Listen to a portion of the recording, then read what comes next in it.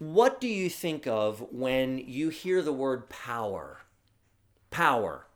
People might think of a lot of things, natural things like Niagara Falls, the Amazon River, or disasters like hurricanes and earthquakes.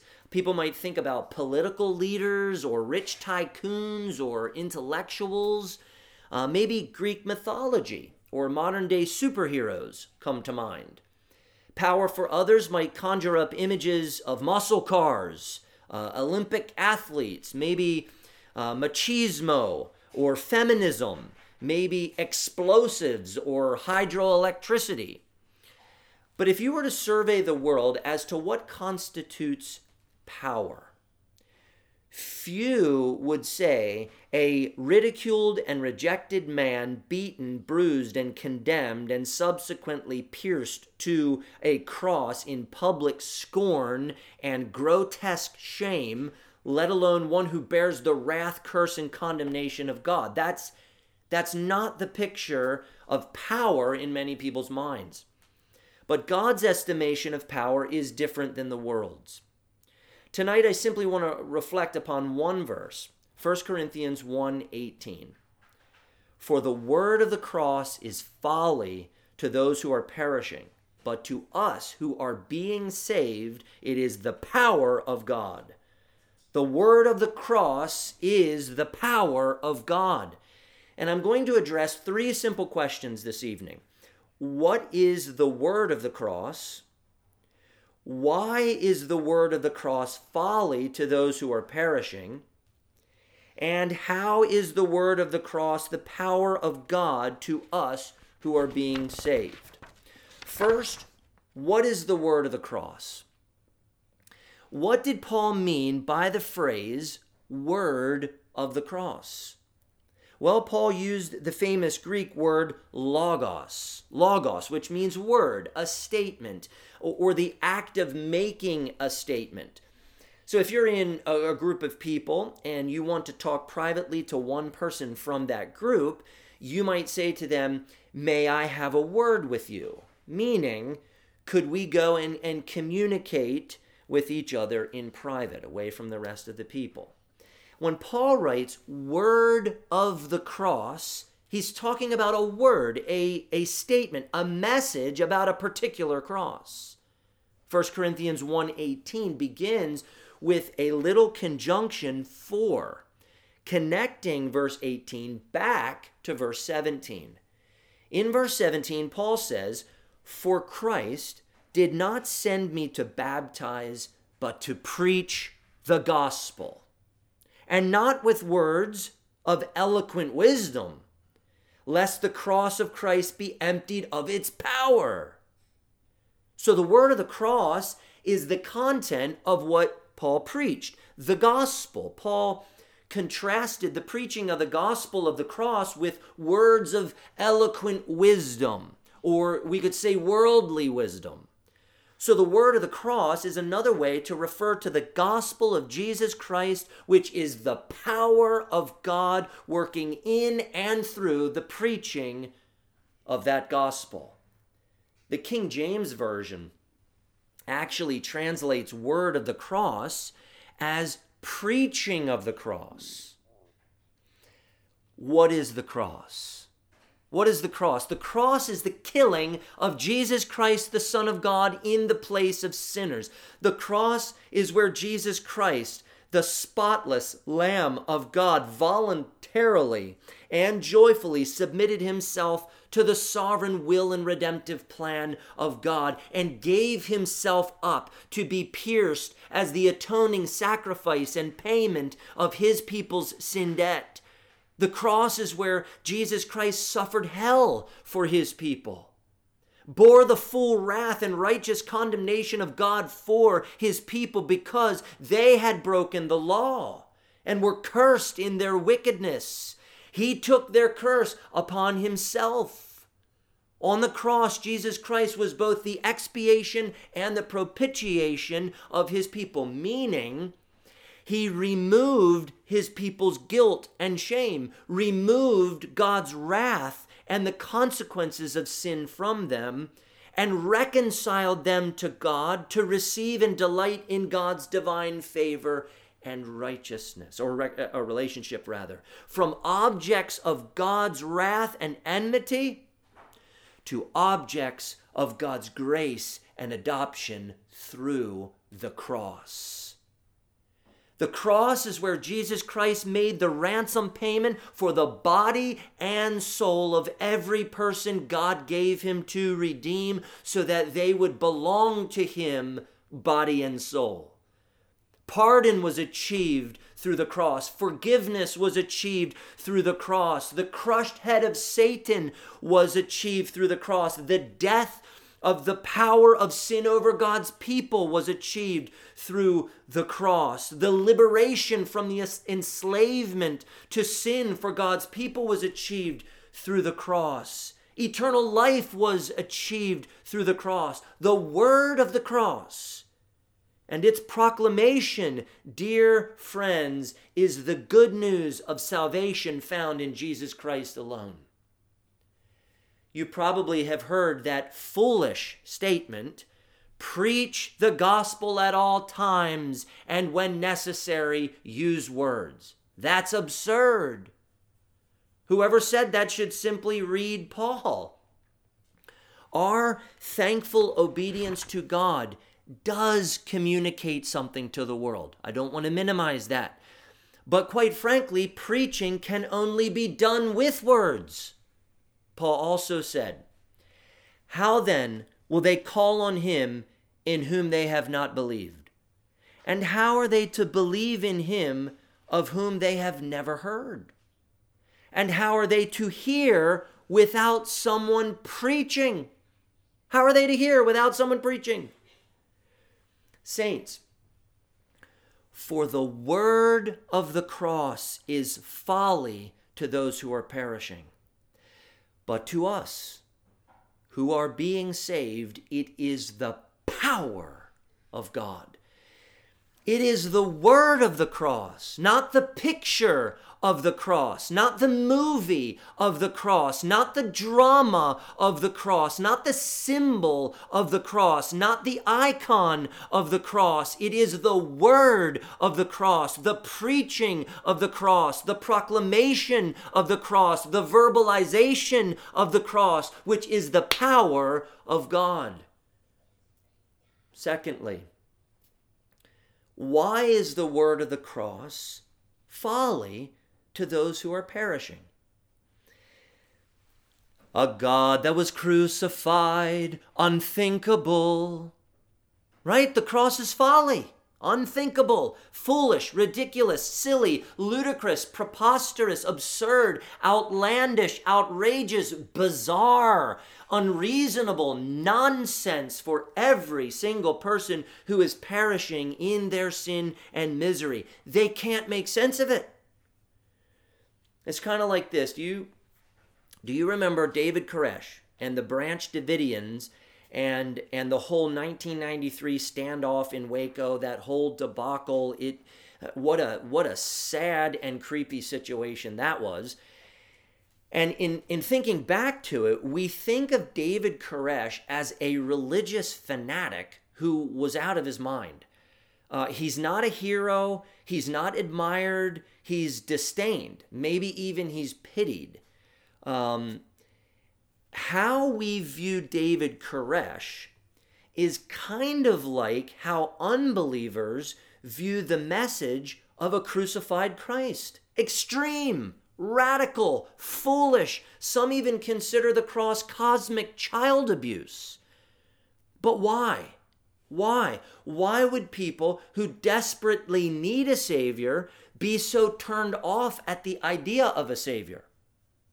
Simple answer: they're dead in their transgressions. Dead people don't believe. They do what dead people do: be dead. Simple answer: they're spiritually deaf. Deaf people don't hear. They can't hear. Simple answer: they're blind. They can't see the glory of Christ crucified and risen in the preaching of the gospel. Simple answer: they're trapped and enslaved in sin. Slaves to sin do not do what people free from sin do. They can't. People who desperately need a Savior reject the Savior because trusting in Him would require them to humble themselves, admit their sin and guilt, and plead with God for pardon, and they're too prideful. And they don't want to give up their sin. God's judgment for unbelievers is leaving them to their preferences and free choices. God saves dead sinners when He overpowers their preferences and free choices and grants them life in Christ, grants them a new heart, new preferences, new desires, new choices by the Spirit working in them. Dearest saints, I want you to consider this. I want you to consider this carefully. We all know and love people who have heard the gospel, but simply don't believe it. They don't believe it. They don't want to believe it. They have no time for it. They yawn at it. They dismiss it. They argue it away. They value other things more than it. And you can tell that they prefer wisdom, the wisdom and philosophy of the world. They hear, but they just don't hear. Some even say that they believe the gospel, but then you wonder how that could be true because you watch it make no difference in their lives. Some say they believe the gospel, but then you hear them say they believe things so contrary to the gospel of the cross that you doubt they actually understand what they say they believe. Saints, do you understand why this is? Why unbelievers hear the gospel, just the glorious gospel of Jesus Christ, and then they consider it absurd and irrelevant. They don't need it. I've heard it. No, thank you. Why? Well, later in 1 Corinthians, Paul gives an answer. So please think about this carefully. Meditate on this. Paul says in 1 Corinthians 2:14, the natural person does not accept the things of the Spirit of God, for they are folly to him, and he is not able to understand them because they are spiritually discerned. And that's key, spiritually discerned. Do you understand that phrase? A natural person is a person dead in sin, enslaved to sin, blinded by sin and the god of this world. In other words, they're a normal person, just normal. When a natural and normal person encounters the word of the cross, they render it foolishness because they are unable, incapable, without the capacity to understand it. That's what Paul is saying. Incapable of receiving it by faith because the word of the cross is spiritually discerned. Spiritually discerned. The Spirit must work faith in someone so that they spiritually discern it and therein receive the gospel with faith, by faith. So that means in order for a person to truly receive and rest in Christ, they must not be a natural, normal person, but must be a spiritual person, meaning God must regenerate them and make them alive to truly understand and receive Christ. God must do that work of salvation in their heart. He must give them faith. No natural person, apart from the transforming grace of God, truly understands and receives the word of the cross. They can't.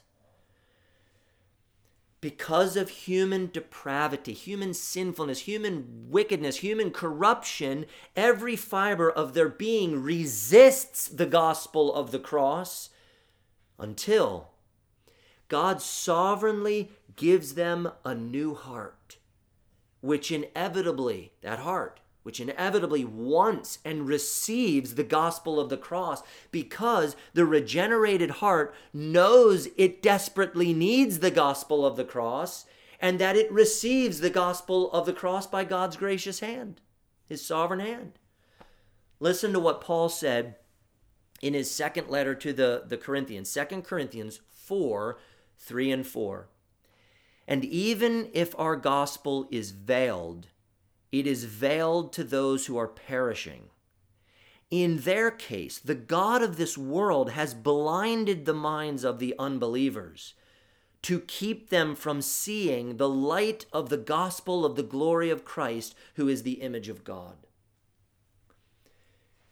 The gospel is veiled because they are blind in their sin, and the God of this world blinds their minds. A veiled gospel makes no sense to them. They can't see it.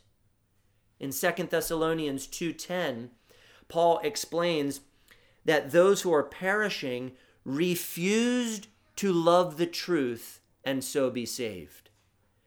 They hate the word of the cross. They hate the truth and refuse to receive the Savior. They have no time for it, no interest in him.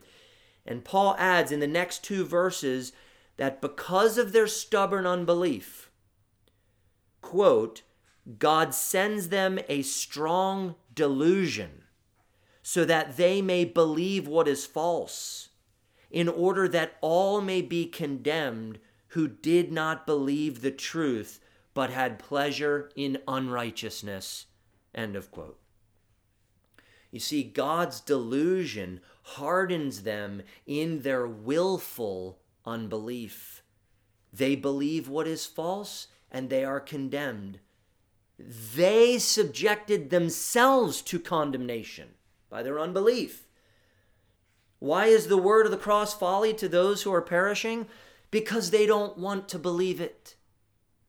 They are perishing in their sins because they want to, because they choose to. They are not rejecting the word of the cross against their will as if they are being coerced, or because the word of the cross is somehow illogical or irrelevant. They're rejecting the word of the cross because they regard it as silliness, as offensive and irrelevant. And so they consciously reject the gospel, reject Christ, because that is what their sin-confined mind, emotions, and will naturally and freely do. It's human nature. And Paul said that they are in the process of perishing. Notice Paul said, those who are perishing, they are on their way to eternal ruin and endless misery. William Hendrickson said, this expression has both a subjective and an objective element. Subjectively, the people repudiating Paul's message regard it as folly. Objectively, the effect of the rejection is irrevocable doom. They are not on the verge of perishing, but in actuality are perishing. End of quote. Third, how is the word of the cross the power of God to us who are being saved? The Greek word is dunamis, power, ability.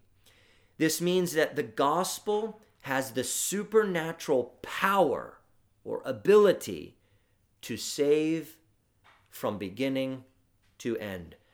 See, God saves his people, and he uses the proclamation of the gospel of the cross to do it. God graciously comes to sinners in their sin and misery, graciously uncovers for them their sin and misery by his law, graciously brings out in them a deep sense of need and desire for rescue, and graciously credits to them the merits of Christ in which they rest for their salvation.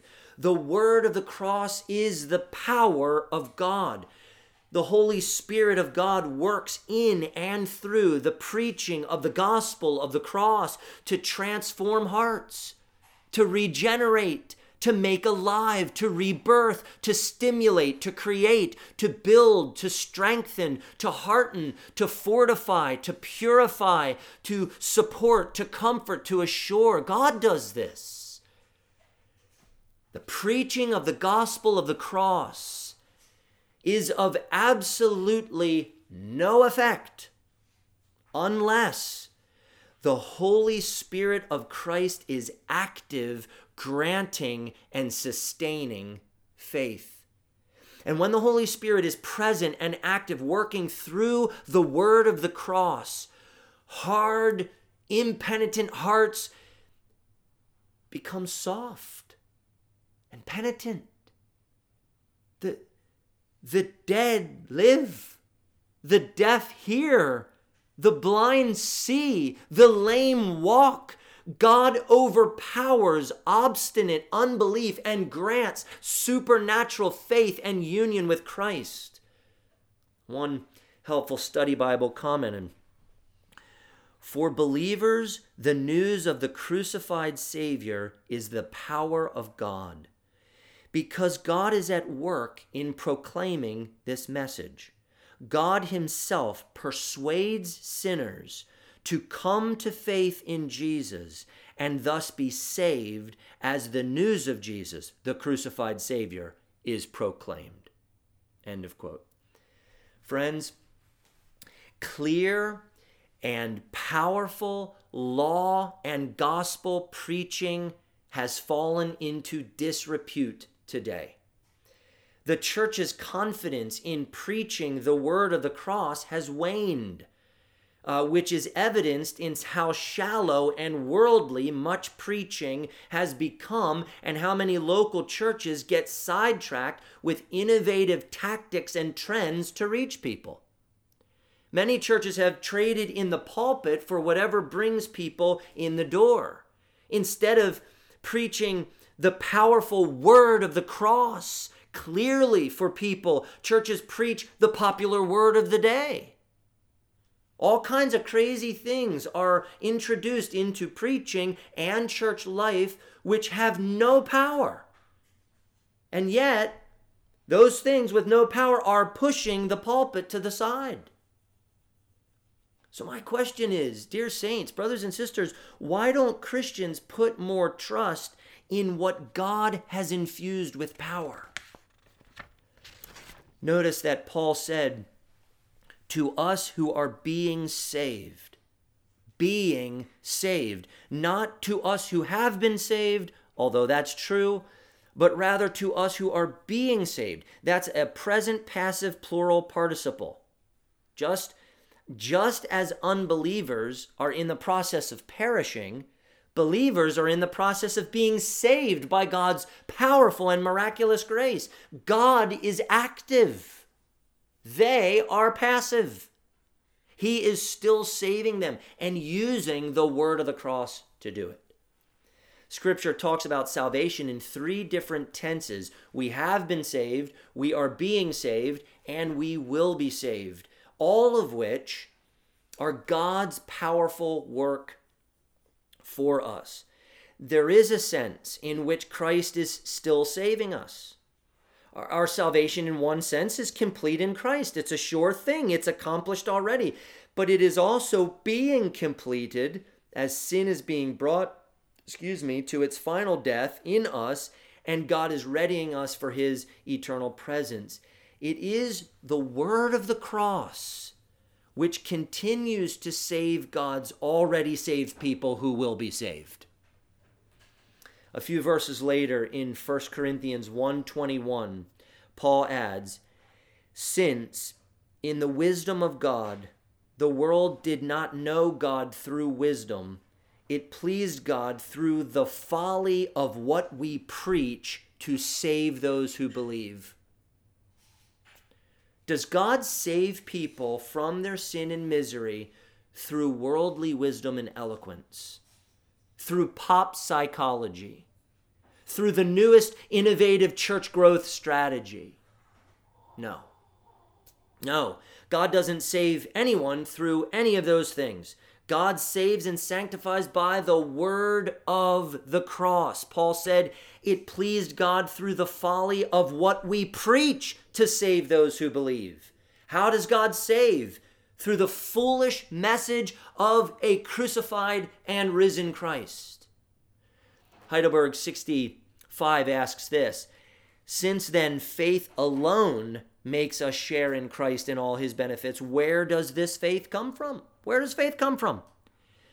From the Holy Spirit, who works it in our hearts by the preaching of the gospel and strengthens it by the use of the sacraments. Isn't that wonderful?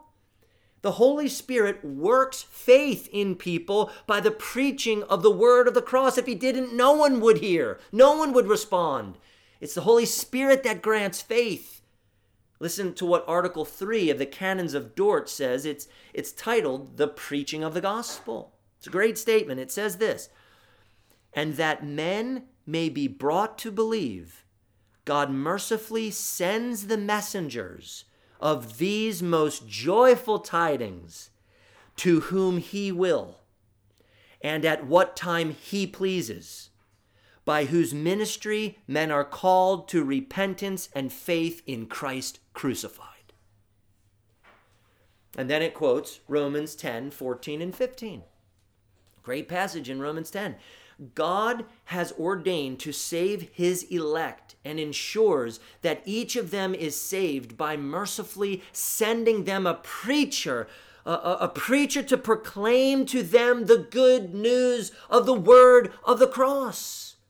God does it in his timing, and he uses his means, his lawfully ordained preachers, to call people to repentance and faith in Christ crucified. And in God's universal call, I'm going to slow down on this one, in God's universal call of the gospel to the nations, it goes to everyone. In there is for his chosen people his unique and effectual call, which draws his elect to him. Well, what about after his people are saved? Are they left to their own effort and strength and faith to endure to the end, to work it out on their own? Hey, I saved you, now you work it out. No. God continues to use the word of the cross preached to graciously preserve his people to the end. Article 14 of the Canons of Dort is titled God's Use of Means in Perseverance, and it says this, and as it has pleased God by the preaching of the gospel to begin this work of grace in us, so he preserves, continues, and perfects it by the hearing and reading of his word, by meditation thereon, and by the exhortations, threatenings, and promises thereof, and by the use of the sacraments. Brothers and sisters, this means that the preaching of the word of the cross does not only bring people to Christ, but it preserves them in Christ. God's people must hear the word of the cross over and over and over and over again so that they will persevere until the end to receive the great prize of Christ. For the word of the cross is folly to those who are perishing, but to us who are being saved, it is the power of God. When you and I think of power, let our minds go first to our glorious Christ, who by his power purchased us and frees us from the tyranny of the devil. We belong to Christ. We belong to Christ, brothers and sisters, because by his power in the gospel of the cross, he saved us.